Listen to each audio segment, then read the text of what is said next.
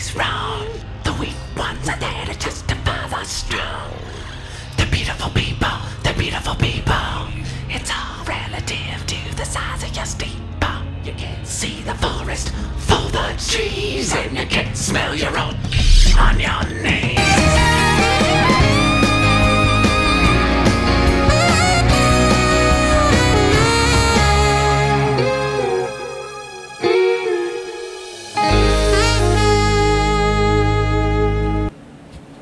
Ladies and gentlemen, welcome to the very first episode of the Suds and the Squared Circle podcast. I am Vinny Apicella. Yes, I am back with another podcast that I'm looking at for wrestling and soap operas and everything in between and stuff that you might not think is soap opera or wrestling worthy, but you know what? It's just fun to talk about. We're going to talk about mainly General Hospital because that's the soap opera that I watch religiously. I've been watching General Hospital now for over a decade.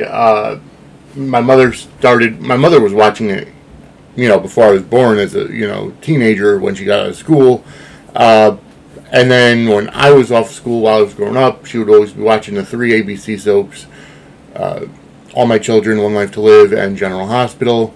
And then, I just happened to start watching General Hospital and getting into the point where it became I couldn't miss it. And that's how it is now. I watch it daily. I watch it on Hulu. There are some days I miss, so I catch up. But ultimately, I do watch it every night on Hulu. I can't stand commercials. That's why I can't watch it during the day. But also, life happens, and you get to the point where you're working, and, and even with cutting the cord, I don't get ABC on my rabbit ears antenna, or my digital HD antenna, I should say. And I also don't have cable. So I have Hulu. And that's the way it happens now. So I do have a great, vast knowledge of General Hospital for at least the past decade, if not more, maybe 15 years at this point. But I'm going to be talking about the present. With wrestling, I've been a wrestling fan my entire life. I remember my first time watching it. I watched Superstars religiously every Saturday morning. I would be watching every pay-per-view at my grandmother's house because she had the the pay-per-view D-Scrambler, as well as when I got older, just religiously watching it. I don't watch a lot of the current product now. I'm gonna admit that. I actually did watch this past Monday Night Raw on Hulu, the Hulu version of Monday Night Raw, because I can't watch this 3 hours, especially if I'm working. But I'm not going to wait a month for it to come on the Peacock. So I will watch the Hulu version of Monday Night Raw. I'll watch SmackDown. I actually did start watching last Friday's SmackDown. And I have a feeling it's going to get better with the the news that's been all over the internet. It's obviously not breaking news. But I do feel that WWE's television product is going to get a whole lot better for a couple of reasons. And I'll go into that on this episode. I don't watch AEW. I follow the majority of the news and notes of AEW and results of AEW that I do follow. It's because of the simple fact that I listen to Jim Cornette's podcasts and listen to him. Now I know that's skewed because of the simple fact that Jim Cornette is, he will tell like it is when it comes to AEW. When it comes to the what the criticism of AEW, what's good, what's bad, what's ugly, and I agree with a lot of what he says. Now, I'm not watching AEW myself because I'm not completely interested in a lot of what AEW had to offer. I started watching it when it first came out. I watched probably Dynamite for maybe the first year and a half, and I never really watched Rampage. I haven't bought their pay-per-view, so I watched it later on Bleacher Report. But I don't like a lot of the new style of flip, flop, and fly, and unfortunately that's what they do a lot of. There's very little storytelling on the AEW product, and that's one of the things that I really don't like. So with that said, I'm not going to talk much about AEW unless I really get into it again and start watching it, or there's some newsworthy stuff. Tony Khan also is somebody who I really, I've never met the guy. I respect him for wanting to bring, an alternative to the WWE. But the way he's going about it, it's just not something that I feel is going to last, especially now. And I feel there's a lot of problems with how he's running AEW and Ring of Honor. But I'll get into that over time. You'll kind of learn my idiosyncrasies and what I like and dislike about WWE as well, as well as the AEW. I don't watch New Japan. I hardly ever tune into Impact. I don't really watch MLW, so it's mainly WWE wrestling for me. And you know what? A lot of the wrestling that I watch is older stuff. I love having the WWE Network on Peacock, although I prefer to have the WWE Network instead of Peacock. But whatever, I can't, beggars can't be choosers, right? So I watch a lot of the old Legends of Wrestling roundtable discussions. I watch a lot of the documentaries. I'm loving the A&E series of biographies on WWE Hall of Famers, as well as WWE Rivals and Smack Talk. Can't wait for the most hidden treasures to come back. And Jim Cornette, while I'm going to leave politics out of this podcast. This podcast is not about politics. The one thing about it I will say is, while I differ with Jim Cornette on politics, I completely agree with him in wrestling. So that's why I listen to his podcast religiously, no matter how off the wall his politics are. That's the only thing I'm going to talk about politics. I'm going to leave this politics free. Over the next few weeks, I am going to set up some interviews with some other podcasters from both General Hospital and WWE or wrestling realms of podcasting. I'm looking at podcast interviews with the guys from Ring the Bell Radio. I'm looking at also Max Updates GH on Twitter. He and his family, or he and his father, I should say. I'm looking to get an interview with them. Forgive me. Their last name I can't remember it off the top of my head. Tomlin. There we go. So I'm looking to get interviews with them. I'm also looking to get interviews with the ladies from Pier 54, a General Hospital fan podcast. I was on their podcast last year, and I've been listening to their recaps as well as fan spotlights and Port Charles 411's religiously. James Law Jr., I'm looking to try to get an interview with him. I know he's a busy guy, and he actually does podcasting for a living, not as a hobby.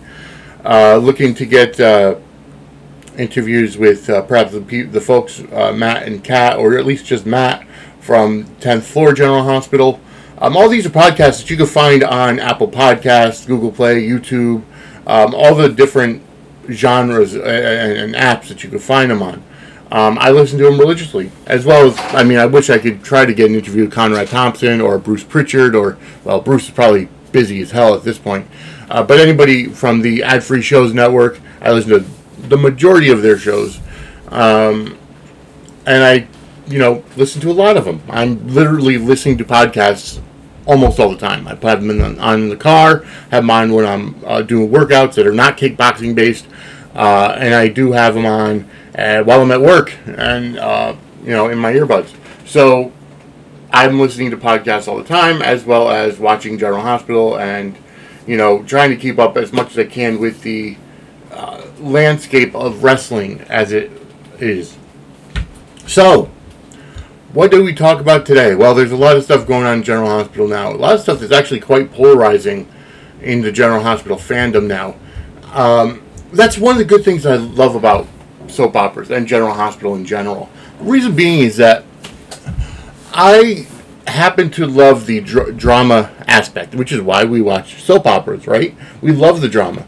We love the, mystery behind it. There hasn't been a lot of mystery recently. It's like they've clued the fans on to a lot of stuff that the other characters on set don't know. But at the same time, I do happen to enjoy the, how you get to it. There are some storylines that are just dragged out too long. There are some characters that I happen to love because of how they're doing it. and other people are hating on. And that happened with Peter August. When Wes Ramsey was portraying Peter August on the General Hospital landscape, he had some really bad go-away heat with a lot of the fans. I loved the character. And in one of my other podcast iterations, I absolutely told him how much he reminded me of a late 80s, 90s heel on WWE programming, especially one like Jake the Snake Roberts, who had that psychology down. And one of the things I loved about Peter August's acting, or Wes Ramsey's portrayal of Peter August, was the fact of his quiet talking. He wasn't somebody who was going to really yell and scream and, to get his point across. He was very soft-spoken.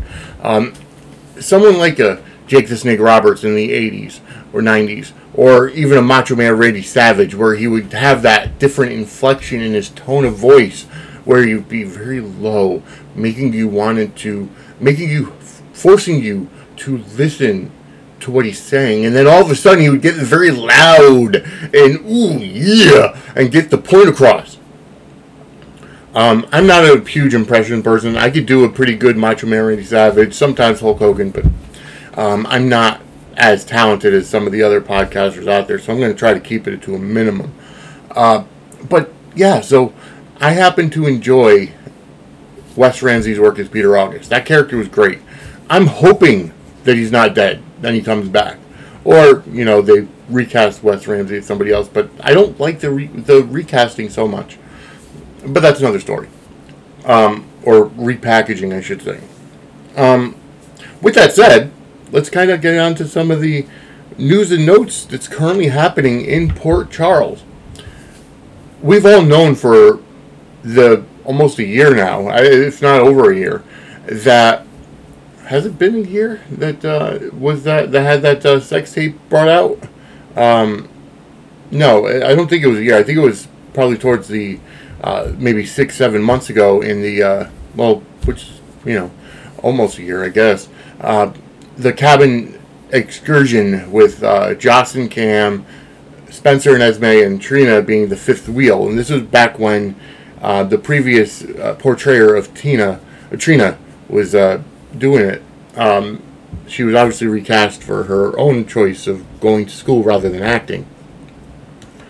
But I have to say that it's kind of gone a little... Now, when you think about court cases, and especially the legal system, it does go slow. There are a lot of times where Port Charles's legal system and judicial system go very quickly to the point where they get them into court very unrealistically fast. I'm not sure if this is necessarily one of those times where, it's, 6 or 7 months for a criminal trial, maybe more realistic. So, Trina's obviously facing the charges of revenge porn and dissemination of revenge porn and, whatever else they're doing. It's the criminal trial about, using the black market phone. And the idea that Spencer is working against Esme has been in the works for a while. Like he shared it with Cam that he was working at, trying to help Trina, but in a very backwards kind of way. And, he wanted to hold the secret, and he told Cam, and Cam was okay holding the secret for a while, but then he wanted to tell Joss because Joss is his girlfriend. And not to mention that the sex tape was of Cam and Joss, and, whatever. Esme has, gotten to the point where she's another character that is a fantastic villainess, a fantastic heel. She's almost like a sensational Sherry type of heel. And yes, you'll hear me go back and forth between wrestling and soap operas, especially when it comes to analogies throughout this entire show and podcast, because that's what I do. That's how I equate things. Sensational Sherry was a fantastic heel, especially as a manager when she was a manager of, Macho King Randy Savage or Ted DiBiase or, going back even farther. Shawn Michaels, perfect example, when she, was the manager of Shawn Michaels. And, she was just that woman you love to hate because she was so good at manipulation and so good at, getting her point across, and that's what Esme is. Of course, the scenes with Esme and Ryan are absolutely hysterical. They're very, very creepy. And I know there's a lot of I'm not going to say prudes, but a lot of people who are turned off by the interaction with Esme and Ryan because, how she calls him daddy in that special tone where at first I thought, he was more of her sugar daddy than her actual father, biological father. Especially when she came up with that line of, you like when I call you daddy, don't you? Or something like that. And yeah, it was very cringe-worthy. But that's the kind of thing that's actually very endearing to her as a villainess, is that she's able to manipulate with her words, with her actions, flaunting her sexuality as a young 20-year-old, 19-year-old, 20-year-old, however old she is. And, that's how she got Nicholas to sleep with her, which, again, a lot of people were turned off by. But that's kind of long-term storytelling for General Hospital, because I believe it was Nicholas's father that had slept with one of Nicholas's girlfriends as well. So kind of turnabout is, the apple doesn't fall far from the tree. So we'll see in about 30 years whether Spencer sleeps with his son's girlfriend.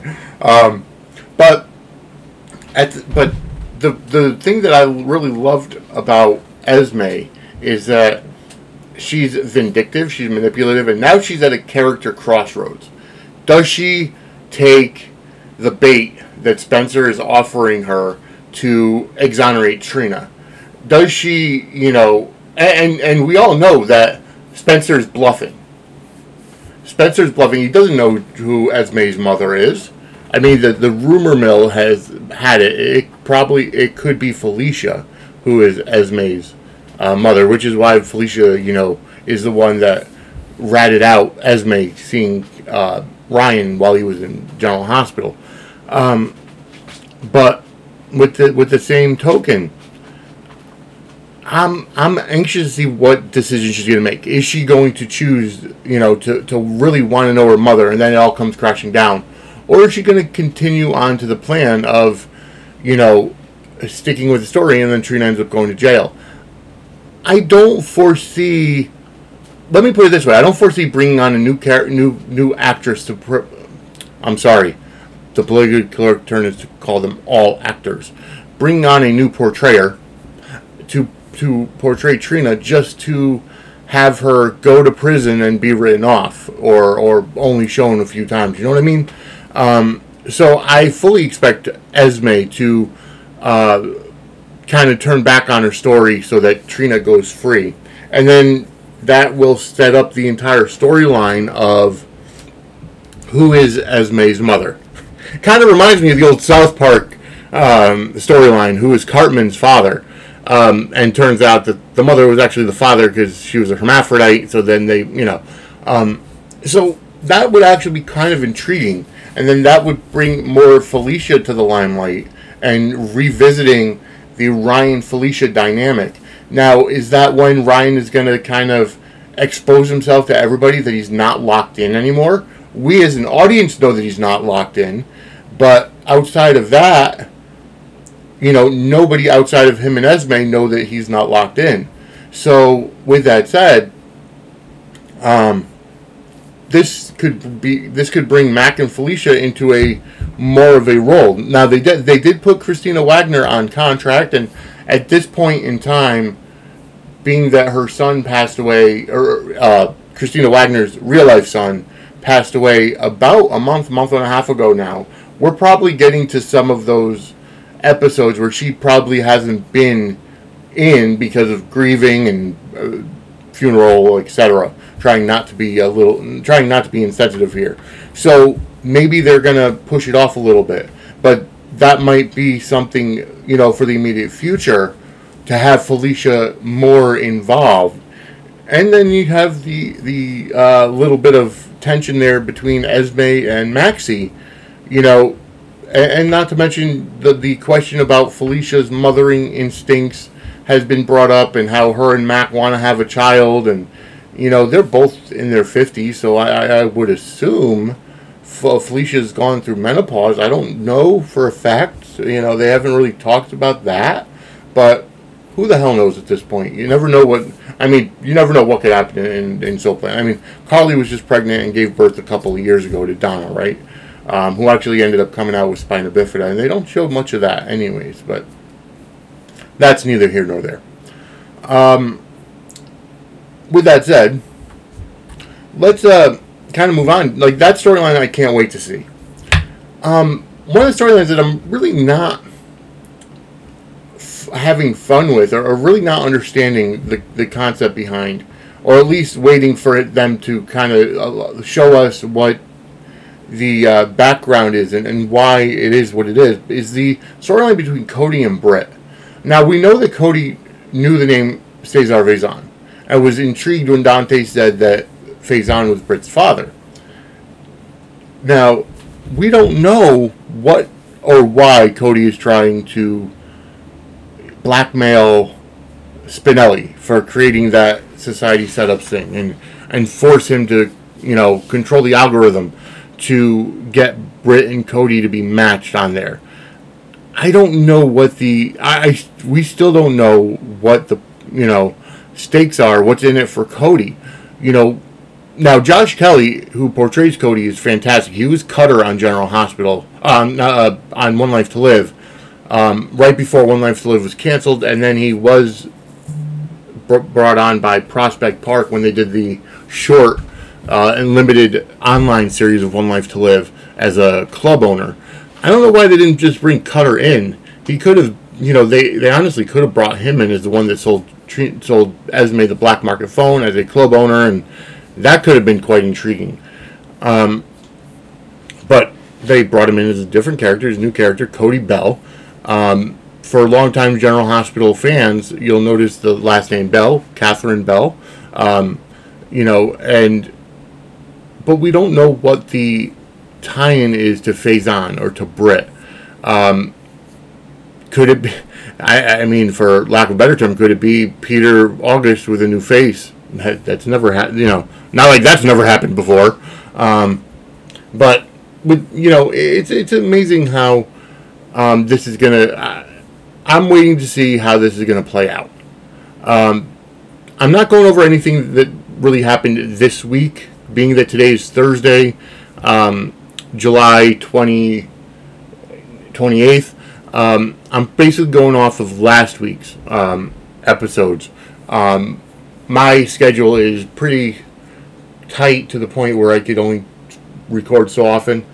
So I'm not going to go over too much of this week's. I'll probably wait till next week and, so on and so forth.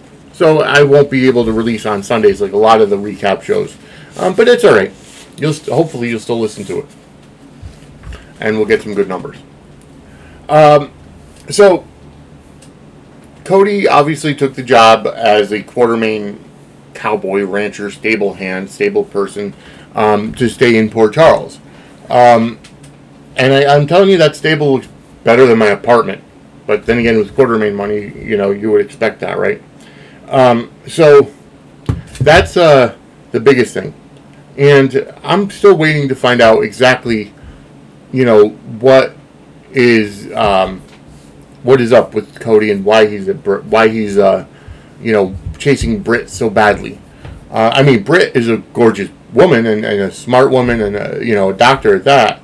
But he, if it was just on the up and up, he's trying too hard to get with her. If you understand what I'm saying. Brooklyn and Chase, that this is the relationship that isn't, simply because of the fact that they're still not together. They're still kind of floating around. Will they? Won't they?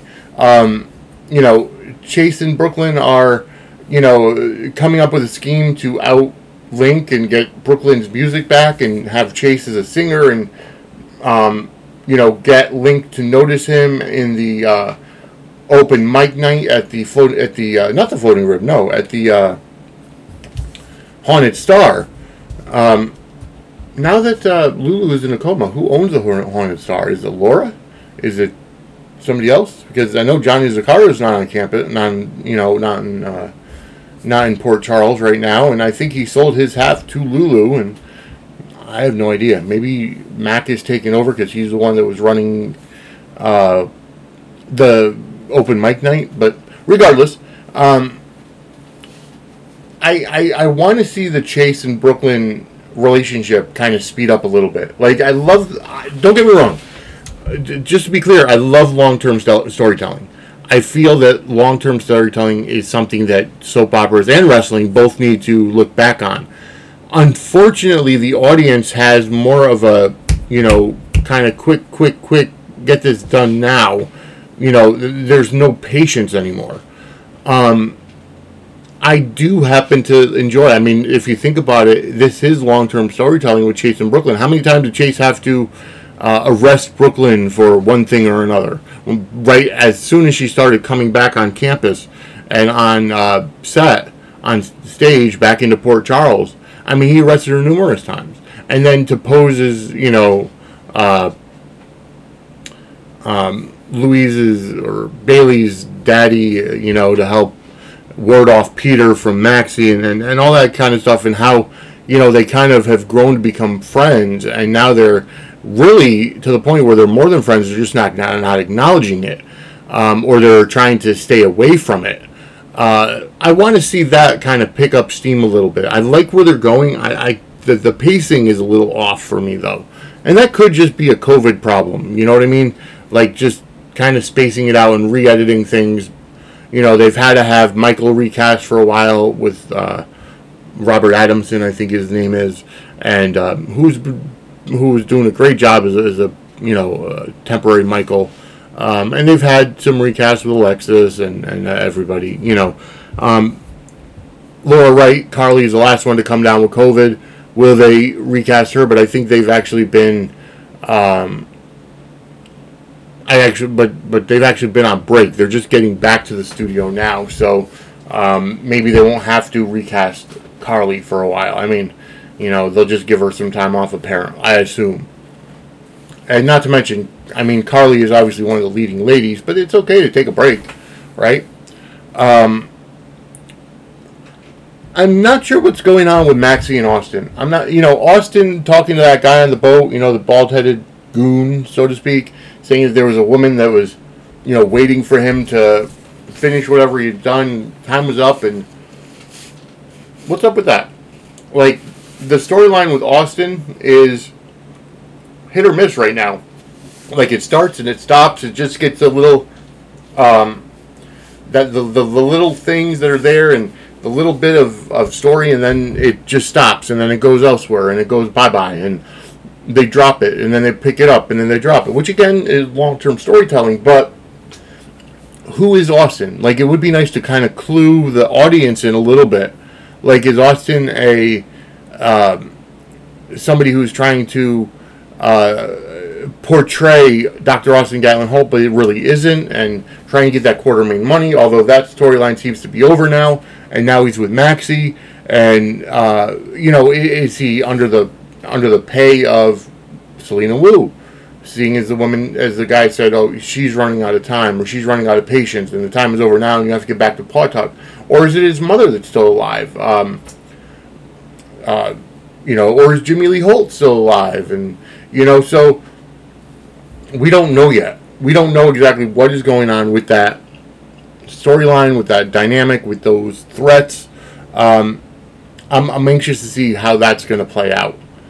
Spinelli obviously came out to Maxie and said that, Society Setups was his brainchild, and after, Ellie left him and he was so, distraught, and he wanted to get back on the dating scene, that he figured, why not make some money off of other suckers and saps and everything. And Zelda was the figurehead now, public face for the company. Supposedly his algorithm is superior to other dating sites, and and not to mention, thinking about it, Maxie had asked Spinelli why. Now, I'm getting a lot of my notes from SoapCentral.com along with what I watched, right? So Maxie had asked Spinelli, why he didn't put his own face on the company. And, Spinelli has a lot of insecurities, and, he's not the stereotypical bachelor-looking guy. Although, he's kind of matured a bit now that he's got some facial hair, and he's not so off-the-wall goofy, I guess. Now that, I hate to say it, but now that Jason's not there, Spinelli's kind of coming into his own and finally having his own storyline, and he's not just the sidekick of Jason. So, we'll see where that goes to and how that's going to unfold for him and what that's going to mean for Spinelli. So it's just, wanting to play out, and we'll see how that is going to go. And the whole thing with Curtis, finding what's his name, Oz, the guy that sold the black market phone. Now, what's funny to me is that there's supposedly in Port Charles there's only one person that deals in black market phones. Like, Trina and Joss go and find this guy at that bar, and then the bar fight breaks out and everything, and they're trying to talk about, they found out that he's the one that sold the black market phone to Trina, but then Marshall calls his friend, who happens to be in New York City, and then he's like, yeah, where can I get a black market phone? And that happens to be the same guy. And then, so they follow him, and, he boards a launch to, they confront him, and then he boards a launch to Windermere to talk to Esme. Is not seen coming back to the mainland. And then all of a sudden, Selena Wu tells Curtis that that's exactly where he where he lives. And then so there's supposedly one guy in town that deals in black market phones, right? Which is amazing to me. And then they're hoping that, obviously, Curtis and Marshall are working for Trina. They're trying to find, get this guy to testify against Esme and, testify that Trina was not the one that bought the phone from him, which, I mean, Jordan's, and I'm not sure if we're going into next week or not, which I think, going backwards, Jordan testified this week, not last week, but her testifying was fantastic and on point. Friday was actually where Esme had gone to Oz's place, and this is right after Curtis had found out from Selena, from his Wu, where he lived. So Esme had drugged Oz, and, now he's in a medically induced coma. But honestly, he, they started making out, and then Esme had, Esme had put the pills in Oz's drink, and then all of a sudden now he's incoherent, and he's, sluggish and everything. So I think it's all starting to break down now, and the fact that, Curtis was right outside the room at the end of Friday's episode, right outside the apartment, and Esme was hiding, and, whatever the case is, when Curtis, kicked in the door and found him, and now that Britt, well, now we're getting into this week, but I think this is going to be the turning point into the fact that we're going to find out exactly, and get Trina exonerated without Esme going to prison. So this is how it's going. There'll probably be a warrant, and there's still no legitimate proof except for Spencer against Esme saying, "Oh, I found these pills in her, whatever, and I took them to Britt." And we'll see how it goes. I want to see how that's going to play out. If Esme is going to turn herself in to go to prison, or if she's going to keep up the charade. So we'll see. Moving on. That's about it for General Hospital, for the storylines that happened last week. There's still the underlying storyline of Portia being worried about Marshall's schizophrenia, if it's genetic. At this point in time, she's still wrestling with, telling Curtis that Trina is his daughter rather than Taggart's. And honestly, at this point, nobody really cares. Because, the time to bring it out to Curtis has passed. If Portia brings it out to him now, it's going to ruin their relationship. Obviously, him and Jordan are technically still married because of,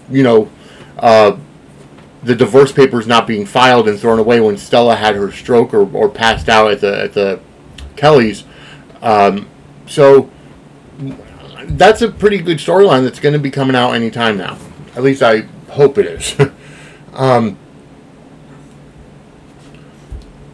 So moving on, how do we transition from General Hospital to quite possibly the biggest news in wrestling?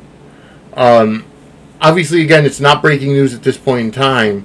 Vince McMahon, in the midst of facing all these allegations and inquisitions about sexual misconduct and paying for all these NDAs, apparently $12 million to these previous employees about sexual relationships to keep under wraps. Amid all these allegations and speculations, has decided at 77 years old. First of all, he stepped down and temporarily stepped down as CEO and chairman, and put Stephanie McMahon as a interim chairwoman and CEO. It's amazing. They don't want us to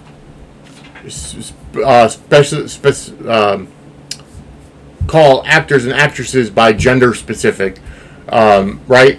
But yet, chairman and chairwoman is okay. Makes no sense when it comes to business. But regardless, so Stephanie McMahon was interim chairwoman and CEO, but now, as of this past Monday, right? No, it was this past Friday. As of this past Friday, Vincent Kennedy McMahon, which would be Friday the 22nd of July, at 77 years old, has retired from the WWE. Stephanie McMahon becomes permanent chairwoman of WWE, and her and Nick Khan are the co-CEOs. Nick Khan has never been in the wrestling business, although he came in about 2 to 3 years ago now and made a splash in the WWE. But that's not the bigger news. Bigger news, after his health scare last year, Triple H is now back as EVP, Executive Vice President of Talent and Creative. So, what does that tell you, folks? That means there's going to be a change in town when it comes to storylines, when it comes to the writing. This past Monday Night's Raw was still a Vince show, but Triple H had his hands on it, and I think Paul Heyman's going to be involved in the creative a little bit more. Remember, Triple H and Paul Heyman have a pretty good relationship. Paul Heyman and Stephanie have a love on again, off again, love-hate relationship. So I think it's going to work. A lot of speculation that Kevin Dunn may be out next, which would be good. Kevin Dunn has been there for 35 to 40 years. He's been Vince McMahon's right-hand person, and, he's fantastic as it comes to production, but he's somebody else who doesn't follow the wrestling, style. The feud between him and Jim Cornette is widely known, and and so he may be out because I don't think he sees eye to eye with Triple H on a lot of things either. Because as you can tell, Kevin Dunn wasn't working on NXT when Triple H was in charge of it, so that's something to look into. Also, you have what does that say? What does that mean for Bruce Pritchard? I mean, is Bruce still, the executive director, in charge of creative? Is he still going to be involved, or is he going to be back on the unemployment line, or is he going to be just in talent? Or, Bruce is somebody who's been with WWE on and off more times than not. Obviously, he came back, I want to say, back in 2019. Well, let's see, because I was working there, it had to be 2018 or 2019. It was 2019, March of 2019 when Bruce went back. Because I remember, I went to go see Something to Wrestle with 83 Weeks Live and, at Mohegan Sun when they were in Connecticut that time. But I want to see how this is going to go forward, starting with SummerSlam. The rumors had been active that WWE is going back to a TV 14 rating for Monday Night Raw. And then with Triple H now in charge of creative, let's see how it goes. This past Monday, there were sprinklings in of, Triple H's creative. And he had a really great meeting with talent beforehand, saying that he wants to have more transparency between the talent and creative. Easier to talk to him rather than waiting for hours outside of Vince's door just for them to be given their notice or shot down or what have you. So I want to see, it's not going to be as bad as AEW. On AEW, a lot of the talent creates a lot of their own stuff, with Tony Khan just being okay with it. Triple H at least has a mind for wrestling business. So we're going to see how this is going to turn out. Now, is it going to be in charge of all three brands? Raw, SmackDown, and NXT 2.0, which looks like unicorn vomit. So let's see how it goes. And I'm anxiously awaiting this. I really am. So SummerSlam coming up this Sunday, and the stage is set. Now, I do want to say that, Riddle has been injured. So the Seth Rollins versus Riddle match at SummerSlam was postponed because of the injury. So here's the updated match card for SummerSlam, which is this Saturday, July 30th, 2 days from today, live on Peacock. It's the premium live event, right? SummerSlam kickoff is at 7 p.m. on WWE.com, Peacock, and WWE social platforms, including YouTube, TikTok, etc., etc. Main event, undisputed WWE Universal title, last man standing match, Roman Reigns versus Brock Lesnar. Seth Rollins will not, and better not, be added to that match. I want to see this be the last match in general, although what I don't like is that they still have the titles together, and Roman Reigns has the titles together. I want to see the titles separated, but this is for all the marbles. I look for Reigns to come out of this as the winner. Who knows, especially after Vince retiring, if Lesnar's going to stick around. I'm not sure what Lesnar's relationship is with Triple H, and if Triple H will continue to pay for the pay as much as Vince did for the attraction that is Brock Lesnar. SmackDown Women's Championship match. Liv Morgan versus Ronda Rousey. I look for Rousey to win it. I mean, Liv Morgan has had her time in the sun, but I'm not sure if realistically, given everything on a fair playing field, if Liv Morgan can beat Ronda Rousey. It might be a disqualification or count out. Maybe it'll be something like Ken Shamrock, where he has the match won, but he refuses to let go of the submission hold, so the referee reverses the decision on disqualification. That might be some good storytelling. Raw Women's Championship match, Bianca Belair versus Becky Lynch. I look for Bianca to keep the title. I mean, it's a rematch from last year's SummerSlam, where Becky came back as a last-minute substitution and beat Bianca in 35 seconds. I don't think it's going to be a very quick match this time around, but I do look for Bianca to keep the title. U.S. Championship match, Bobby Lashley, the champion, is defending against Theory, who is definitely the guy with the rocket strapped to his ass. I would love to see Theory win this one. I like Bobby Lashley, but Theory can't. After this past Monday Night's Raw and how Theory dominated the first hour and was beat down for the majority of it, I don't want to see Theory lose on pay-per-view again. I want to see him beat Lashley, and Lashley will still stay strong. So I mean, I would love to see some shenanigans come out where the Hurt Business is reformed. He's with Shelton and Cedric, as baby faces. MVP is with Omos, so that's not going to work. But at least with Lashley there, so let's see how that turns out. Undisputed WWE Tag Team Championship match again. I wish they would keep the titles separate. The Usos versus the Street Profits with special guest referee, good old Double J, Hall of Famer Jeff Jarrett. Jeff Jarrett's going to have a very busy weekend, as we'll get to in just a moment. But Jeff Jarrett will be special guest referee. I look for the Street Profits to win this match and get the Unified Tag Team Championship. Again, I would love to see Raw and SmackDown titles be separate so that there's not so much crossover. But again, their roster is depleted with injuries, and let's see what happens when Riddle comes back, when Randy Orton comes back. And then you've got Logan Paul versus The Miz, which Logan Paul, who's a polarizing character as he is, the fact that the Miz can turn him into a babyface, after at WrestleMania when he turned on him, and then again after this week, going into SummerSlam, and Logan Paul being exclusively signed to WWE, that's going to be something to see. Logan Paul is a tremendous athlete, and he had a fantastic match at WrestleMania. Gone are the days where you just keep celebrities to the amateur matches, like Mr. T at WrestleMania 1, where he was just doing like fireman's carries and certain other headlocks and other stuff, and it wasn't anything. But Logan Paul was fantastic. Bad Bunny was fantastic. So I look for this match with Logan Paul and The Miz to be fantastic going forward. Pat McAfee versus Happy Corbin. McAfee's another one. He's had a handful of matches. His first match was against Adam Cole, and then the second match was in War Games. And then he had a match against Theory, and then Vince WrestleMania this year. So I look for that to be a great match, and it's got a backstory dating back to their NFL days.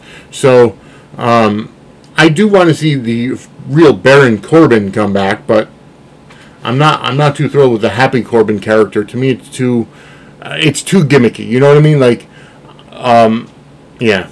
So I'm definitely going to be watching it. It does start at 8 o'clock on Peacock in the U.S. and WWE Network everywhere else.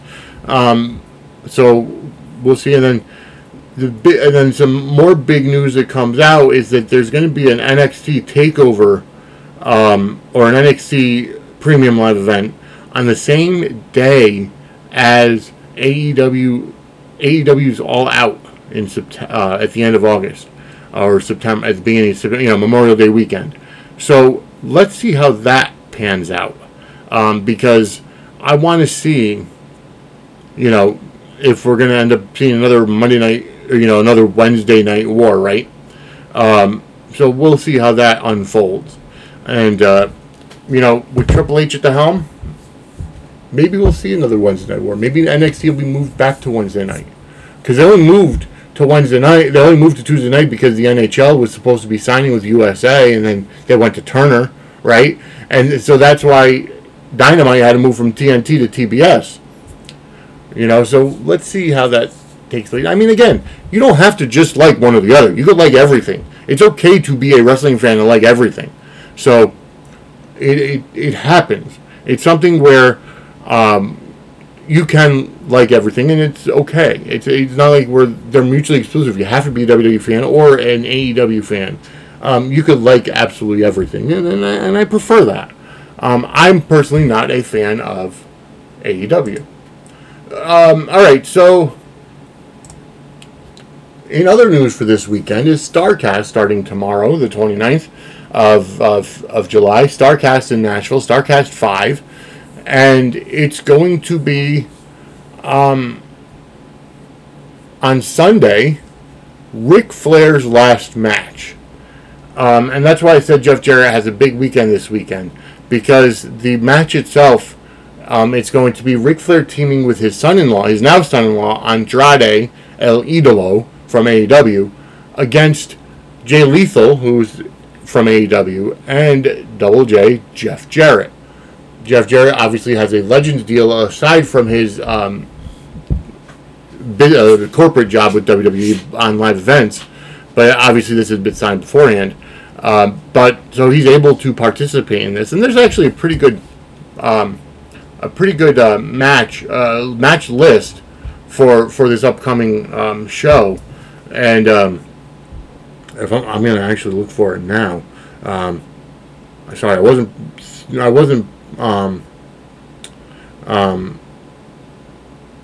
wasn't planning on going over the entire card, but I do want to actually go through it because it's actually pretty good.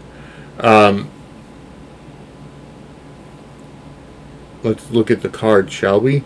Because it's going to be yeah, here we go. Ric Flair's last match. So it's an upcoming professional wrestling pay-per-view on Fight TV. I'm not going to watch the whole thing. Under the banner of Jim Crockett Promotions, Conrad Thompson, obviously, and David Crocker have been produced and promoted it. It's going to be on Fight and In Demand. Ric Flair will headline the event in the final match of his 50-year career, teaming with his son-in-law Andrade against Jay Lethal and Jeff Jarrett. However, there's going to be stars from AEW, Black Label Pro, DDT Pro Wrestling, Future Stars of Wrestling, Impact, Lucha Libre, AAA, MLW, NWA, New Japan, Ohio Valley, Progress Wrestling, Ring of Honor, and so many more on there. I don't think WWE would definitely be on there. But so there's going to be a Bunkhouse Battle Royal. Adam Priest versus Big Damo. Brian Myers is a name I know. Bully Ray, obviously WWE Hall of Famer, who's on Busted Open. Crimson, Crowbar, Gringo Loco, James Storm, Cal Hero, Commander, Ricky Shane Page, Sin, Bodie, Wolfie D, who's formerly of the Nation of Domination and PG-13. And then there's probably more to be named later in the Bunkhouse Battle Royal. Then there's Ren Narita versus Yuya Uemura singles match. This match is going to be a banger, which I might watch the recap just to see this match. Davey Boy Smith Jr. versus Killer Cross, formerly known as Karrion Kross. The Von Erichs, Marshall Von Erich and Ross Von Erich versus the Briscoes, Jay and Mark Briscoe. That's going to be a tag team match. The Wolves, Davey Richards and Eddie Edwards versus the Motor City Machine Guns, Alex Shelley and Chris Sabin. The Rock and Roll Express, represented by Kerry Morton and Ricky Morton, with Robert Gibson in their corner, versus the Horsemen of Brian Pillman Jr. and Brock Anderson, with Arn Anderson in their corner. Alan Angels versus Jonathan Gresham versus Konosuke Takeshita versus Nick Wayne in a four corners match. Another four-way match is going to be Bandito versus Laredo Kid versus Ray Phoenix versus Taurus. I'm wondering what the difference is between four corners and four-way. Three-way match for the Impact Knockouts World Championship is going to be Jordan Grace defending against Deonna Purrazzo and Rachel Ellering.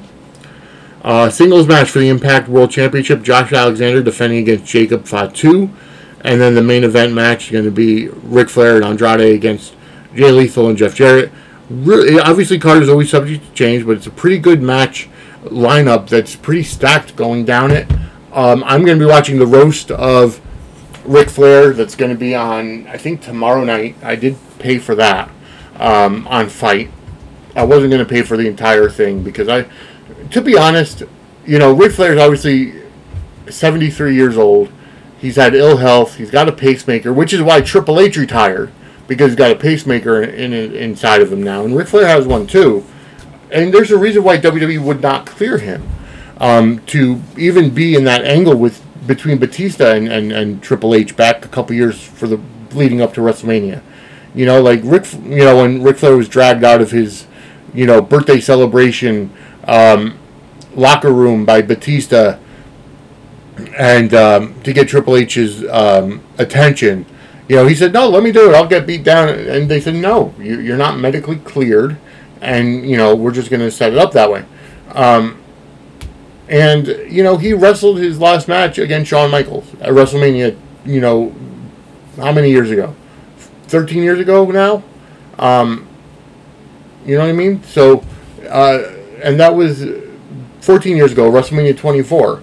And then he went to TNA because he needed the money. And now, with this, I'm worried.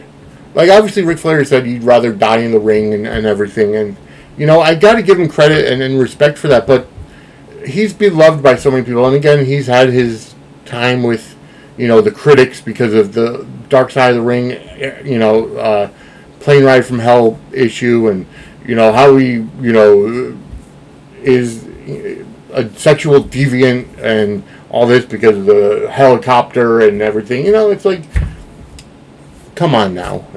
How many years ago was it? 20 years ago? Not that it really excuses it, but, it's like, and then again, the woman, the flight attendant, has been jailed for robbing jewelry or whatever it was. So is she really the most credible of witnesses or whatever? I don't know for sure, but I'm just, anyways, I'm still a Ric Flair fan. I still, I respect him and appreciate his work as an adult. I wasn't a fan of him growing up, but I've grown to appreciate and respect him. I don't want to, I don't feel this match is necessary. Like, I get it, it's making money, and then the intrigue is there, and he's teaming up with Andrade, and they have a really good storyline with Jeff Jarrett, and how, Jeff Jarrett was, whether he's a horseman or not. I don't know if that's the whole story or not, but again, I don't necessarily know. I don't know, who would medically clear Ric Flair to wrestle. I mean, granted, it's a tag match, so it's not going to be a singles match, and he's going to have some time outside of the ring, and the majority of the ring time is going to be Andrade and Jay Lethal, I would assume. So I'm not exactly sure how it's going to go down. All I know is I fear for Ric Flair's safety. Apparently he said he wanted to dive through the ropes, and Charlotte put a kibosh on that, thank God. Obviously she'll be there in attendance, won't be shown on camera. And Ric Flair's had other offers, you know what I mean, to go over to Europe and wrestle, $50,000 or $100,000, and he just he wants to do more than just a woo and a chop. He needs to be better than anything he's done since the match against Shawn Michaels. I mean, it goes to show you that there really is, there really is no retiring in wrestling. Hulk Hogan has retired. I don't foresee Hogan coming back as with another match, right? Which I'm kind of shocked they didn't get Hogan for this match. Hogan versus Flair tag match or whatever. There will be no flipping from the top rope, and apparently Charlotte has told her dad he's not allowed to do that. So that's funny. And this is from the Sportster. But I'm not exactly sure how that's going to go. Again, like I said, there's a reason why WWE wouldn't medically clear him, and I have to stand by that. So I'm not sure exactly how that's going to happen, how that's going to work. But I think we're just about done with this episode. We've gone over almost an hour. However, there's one final segment that I do want to go over, and this is something that I happen to find hilarious. And I'm getting this from MSN news sources, and I'm going to insert my music here. One moment.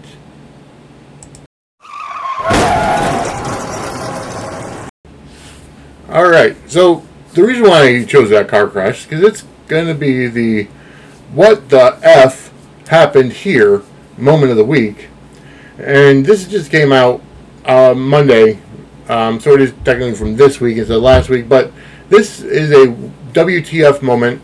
A Taco Bell manager threw boiling water onto customers. Apparently, there was an order that was done wrong, and people complained, and a Taco Bell manager threw a bucket of water on them, a bucket of boiling water on them. That's just horrible customer service, and amazing to me that it's been going on like that. Obviously the people are now suing Taco Bell. Holy crap, man! That's just something that I would never ever expect to happen at all. Like, you got to be having a really shitty day to have to throw boiling water on customers because they complained about something. You know what I mean? Like, don't get me wrong. Being in customer service, people complained all the time. People complain all the time about everything. It's like, why the hell would you throw hot water at them? Like, holy crap. Anyways, that's beyond me. But that's it for this week, folks. Thank you for listening to the inaugural episode of Suds in the Squared Circle podcast. My name is Vinny Apicella. I'll be back next week and with more General Hospital, WWE news, and some results from SummerSlam, and also Ric Flair's last match. So, we'll talk to y'all next week again on Suds in the Squared Circle podcast. Have a great day, everybody. If you happen to enjoy the show, definitely go ahead and follow us and subscribe on Apple Podcasts and Google Play. And follow us on Twitter at Suds SQ Circle Pod. And on TikTok as well, which is Suds_SQ_circle. And definitely give us a 5-star review, 5-star rating, and subscribe anywhere you find your favorite podcasts. As always, have a great day, and thank you for tuning in.